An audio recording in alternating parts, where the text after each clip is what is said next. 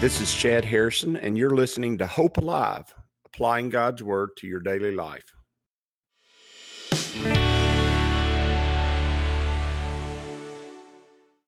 Hi, this is Chad Harrison, and I am the teaching pastor of Lake Community Church and have been serving as a pastor for 25 years. I'm also a practicing attorney. This podcast is designed to help you study God's Word and find God's will for your life.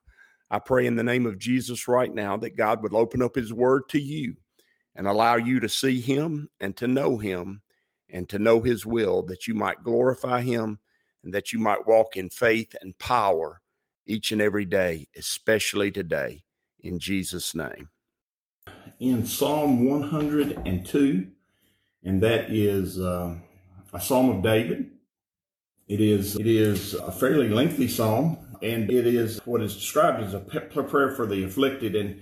And David does go into his feelings, what he feels about the situation that he's in. And oftentimes I feel in the past, in my younger days, I would have told you that I could identify with this at some point in time in my life, but not a lot. Now that I'm older and deal with a lot more people, especially people with issues and troubles and difficulties, I would imagine that this is more the norm. This is more the norm than it is the exception. I deal with a lot of people who are constantly in struggles, and maybe that's just because of what I'm dealing with. But I do get the feeling that in life there are lots and lots of people who struggle and who have deep struggles. And their feelings, how they feel in the midst of them, are real and can be debilitating. And as we're dealing with them, I would just say, as you're looking at this and as you're thinking about it and as you're studying it, I would say that more likely than not, you have several people in your life that feel this way on a continual basis. And the purpose you have for them is to be salt and light to them, be life to them, but also to breathe faith into them and to give them hope and faith. And so he says, "Hear my prayer, O Lord, and let my cry come to you." This is a long psalm, so I'm going to move fairly quickly. He says, "Hear my prayer, O Lord, and let my cry come to you." This is notice, it's a cry. It's not a shout. It's not something of joy. It's a lament. He says, "Do not hide your face from me in the day of my trouble." And that's the greatest fear, is that God is not hearing them. It is fear. So by definition, it is the opposite of faith, but it is real fear that God is not hearing their cry and God is not turning or inclining his ear to them. And that's what he asked. He says, "Don't turn your face from me in my day of trouble. Incline your ear to me in the day that I call. Answer me speedily." And these people want, and oftentimes this is a truth, they want a speedy and quick fix to the problem. And especially those with addiction, a quick fix is what they're looking for. They're looking for that rush of, I can't remember what it's called, but endorphins in their head. And that rush of endorphins is provided for by whatever their addiction is. And that can be a myriad of things. And I'm not just talking about chemical addiction. I'm just talking about every kind of addiction possible. That rush of endorphins is what they need. And they want that quick, speedy fix so that they feel better. All right. He says, "For my days are consumed like smoke."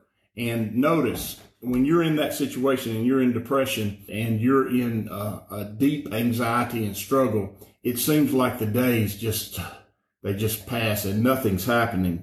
"And my bones are burned like a hearth," meaning, and this really, in my understanding, this really seems to be a speaking from an addictive person's point of view, especially a chemical addict. "My bones burn like a hearth." That's that inner pain that comes from not having whatever you're addicted to. And I do know that alcohol can cause that feeling. And I wonder if David is telling us of someone and coming from that perspective that he knows. "My heart is stricken and withered like grass." Notice, there's just a wilting to it. It's that whole body language of wilting and body language of pain. You can see it.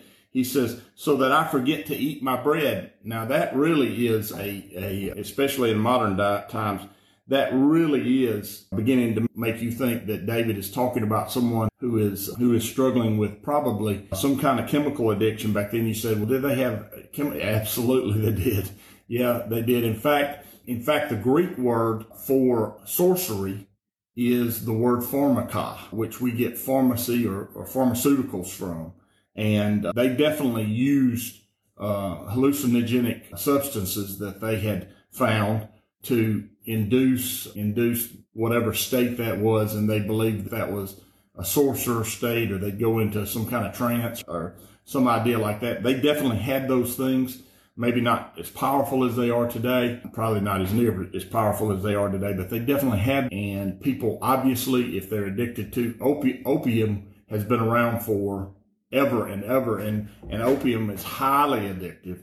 And the opium fields of the world are not more than 500 miles from where this is being written, 500 to 1,000 miles away. This could very well be an opium type addiction that he's talking about. He says, and when a person is addicted to that, or alcohol, and obviously alcohol addiction would have been going on back then, they do forget to eat. All they care about is the drugs. Because of the sound of my groaning, my bones cling to my, and that's that feeling on the inside that you're dying. And in all actuality, an alcoholic, when they're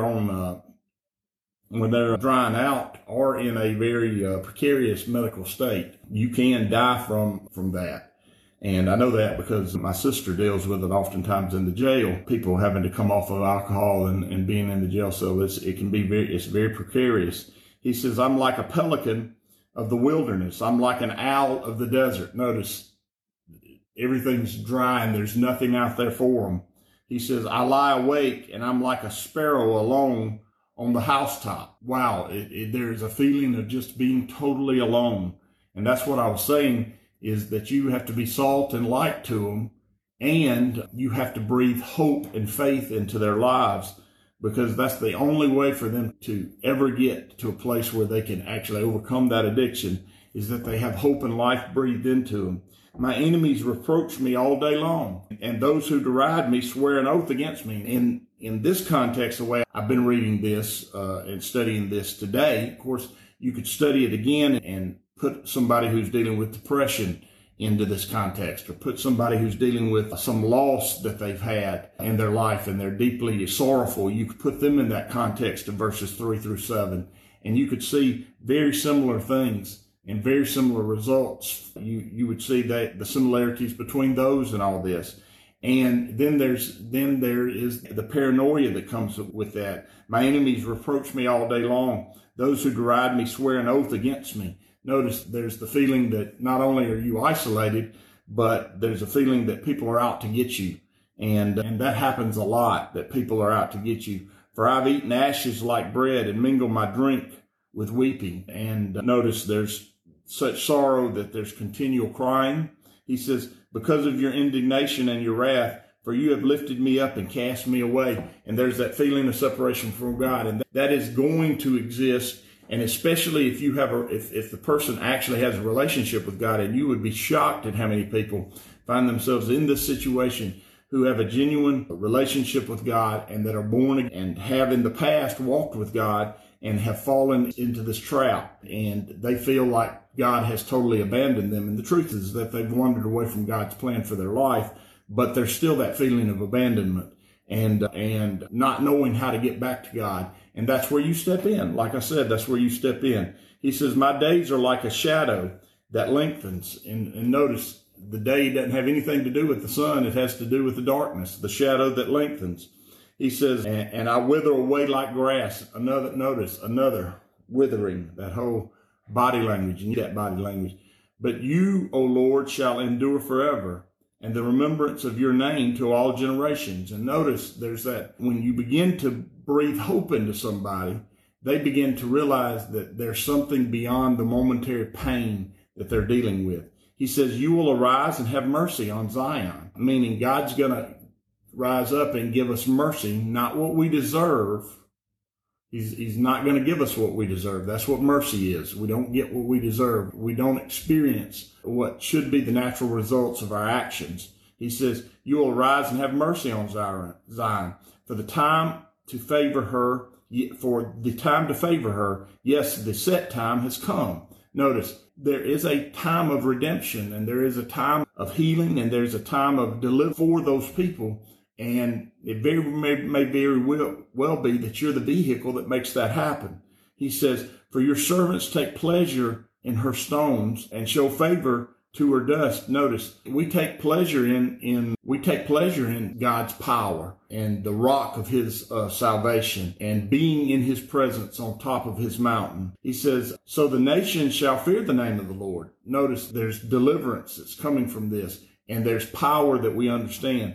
He says, for the Lord shall build up Zion. He's going to build up his kingdom. And if that person has a relationship with God, knows God, they have the ability to know him in his completeness and be built up by him, even in the midst of all these feelings and all the struggle that takes place in verses 3 through. He says, he shall regard the prayer of the destitute, and he shall not despise their prayer. Verse 17 is a great message of hope. A great message of hope. That last line of verse 16, he says, she shall appear in his glory. He shall regard the prayer of his destitute, and he shall not despise their prayer. That word shall is a very firm in the legal community. Shall has no waver in it. It is exactly you shall, meaning this is going to happen. And so notice, he's going to appear in his glory, meaning he's going to come to them.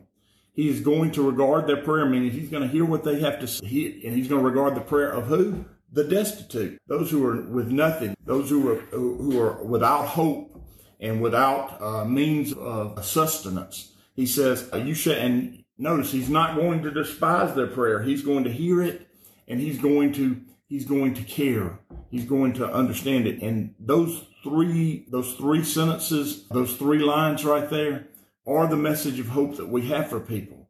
God is here. God does hear you, and God is actively at work in your life, and he does not despise what you say. He is listening. He says this will be written for all the generations to come, meaning this is not just for right now. This is something that's always going to be, because this is the character of God. He says that a people yet to be created may praise the Lord. Notice that people that nobody even knows of that are to come are going to praise him, because that characteristic in nature that we find at the end of verse 16 and into verse 17 is a continual characteristic of God. It is his nature. It is his very character at work in the world. For he looked down from the heights of his sanctuary. From heaven, the Lord viewed the earth. Notice, God is above all things, and yet he is intimately involved in all things. To hear the groaning of the prisoner, to release those appointed to death, to declare the name of the Lord in Zion and his praise in Jerusalem. Notice, he is intimately involved in the struggles of the people. He hears the groaning of the prisoner, and that's not just the prisoner in jail, although that does mean the prisoner, but he hears the groaning of the prisoner, those who are captured by addiction, and those who are captured by sorrows, and those who are captured by depression. He hears the ones who are prisoners. He says to declare the name of the Lord in Zion and his praise in Jerusalem, when the people are gathered together and the kingdoms to serve the Lord. He's got a plan. And like I said, in verse 16, 17 is our message of hope to those who are the prisoners. He says, he weakened my strength in the way. He shortened my days. I said, oh my God, do not take me away in the midst of my days. Your years are throughout all generations. Notice he's saying, I felt like I was about to pass, and I asked God not to take my life, but to give me life. He says, do not take me away in the midst of my days. Your years are throughout all generations. Of old you laid the foundations of the earth, meaning God has the power to sustain us. If he made what is, he has the power to sustain that which is, and he does. He says, of old you laid the foundations of the earth, and the heavens are the work of your hands. They will perish, but you will endure. He says, Yes, they will grow old like a garment, like a cloak. You will change them and they will be changed. Notice, they grow old, but you endure. We're like a cloak that gets worn out, and then God changes us and makes us alive again. And you can literally see that wilting person who's in the midst of the struggles that we've discussed. And then all of a sudden, the life breathes into it. It's literally the breath of life.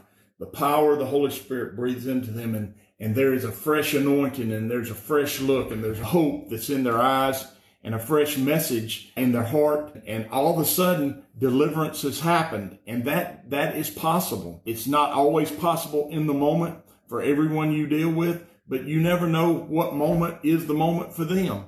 And a message of hope and an ability to empathize. And I would say this to you as a believer. I think you need to be around and be in the presence of that you can breathe hope into, because I think there is an important ability to empathize and to understand and be familiar with the sufferings of people in the world. I think that's very important, because obviously that was one of the things that Jesus did, and it's one of the things that makes him Lord. And so if we want to be like Christ, it's very important that we're able to empathize with those. We're able to be familiar with their sufferings. That's what the Bible says that Jesus was. It means he became intimate with their sufferings. He understood their sufferings. He saw their sufferings. He could identify with those sufferings, and his heart was one with them in the midst of those sufferings. And yet he was the source of deliverance from those sufferings. But first, you do have to, there has to be an element of you having empathy for those who suffer. And I would say this, that I have learned more about this in the last 5 to 10 years of my life than I ever imagined I would. And it is heart-wrenching at times to deal with it. But I will say this, I think I am a better man because I am familiar with people's sufferings, and I can identify with those sufferings. And I have a message of hope for those sufferings, and you do too. And you should have a message of hope for those sufferings, because God is completing a good work in you. And that work is to be like Christ. And Christ was familiar with our suffering. And I think a person that cannot empathize with suffering, I'm going to make this statement. A person, and this is an important statement, a person who cannot identify with the sufferings of those around them usually has such deep pain in their life that they want to push all suffering away so that they do not recognize it or deal with the pain in their own life.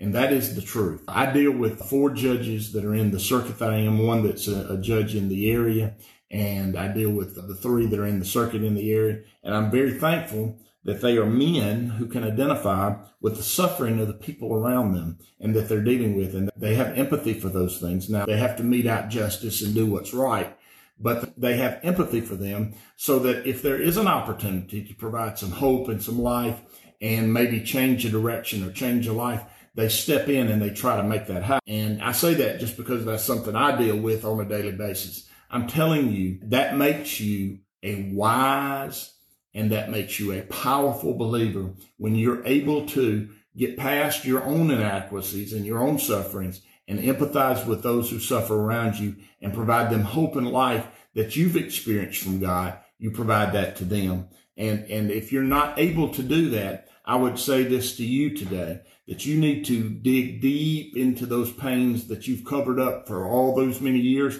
because those pains need to be healed, and there's only one that can heal them, and that's God himself. And you need to let him have at them. And you need to be real about those things. And once you are real about those things and realize that maybe God is in the midst of healing you from maybe some deep pains of the past, when you realize that, you're going to have a lot more joy and a lot more hope. And the older you are and the more hard you are on the outside, let me tell you, the less likely it is that you're going to experience that deliverance that God has for you. But you don't have to be, just because you're old don't mean you have to be hard. And just because you've been through a lot doesn't mean your heart has to be hardened toward. In fact, it might mean that you are the prime candidate to be the power of God to the world around you, and you see it as something that is horrible that has happened in your life, and you see it as such a terrible struggle in the day that you're in, and you see it as something that you just want to cover up and forget about, and God would say he wants to uncover it, he wants to heal it, and then he wants to use the greatness of that healing in your life for you to be light to those around you. And so do not cover up the pain of your life. Do not cover it up. Take it to the throne room of heaven. He says, of the old, you laid the foundations of the earth, and the heavens are the work of your hand. They will perish, but you will. And yes, they will grow old like garments, like a cloak. You will change them, and they will be changed. Notice, those pains are going to be changed. They're going to be fixed. But you are the same, and your years will have no end. Notice, God is always doing this. This is a constant work of God, and he's speaking to the eternality, the eternal nature of our God, and the eternality that God has given us. And you say, has God given us that nature? Yes, he has. Jesus says, those whom the Father give me, I give them eternal life. Notice what he said. Those whom the Father give me. Notice God chooses, he gives Jesus us. Those whom the Father gives me, I give them eternal life. The children of your servants will continue, and their descendants will be established before you. Notice, the children of your servants will continue.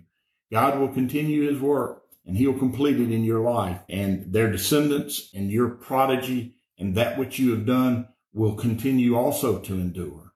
The work that God does in you, and then the work that you do in others, because of that work that God has done in you, and because of the leadership of the Holy Spirit, that work endures forever. Your treasure continues to grow because your faith has had feet and had a mouth in the world, and it has changed the world, and we should be that. He said, and their descendants will be established before you. God is at work, and there are a lot of people in pain and suffering, and there are a lot of people who are in struggles, and our job is to help them in the midst of those struggles. Our job is to be salt and to be light in the midst of those struggles. Our job is to be salt, which means to be different, to be light, which means to open their eyes and allow them to see truth. And the way we do that is we have a message of hope and a message of faith. A message of hope, they're really the same Greek word, but there are two aspects of that great gift that God has given us.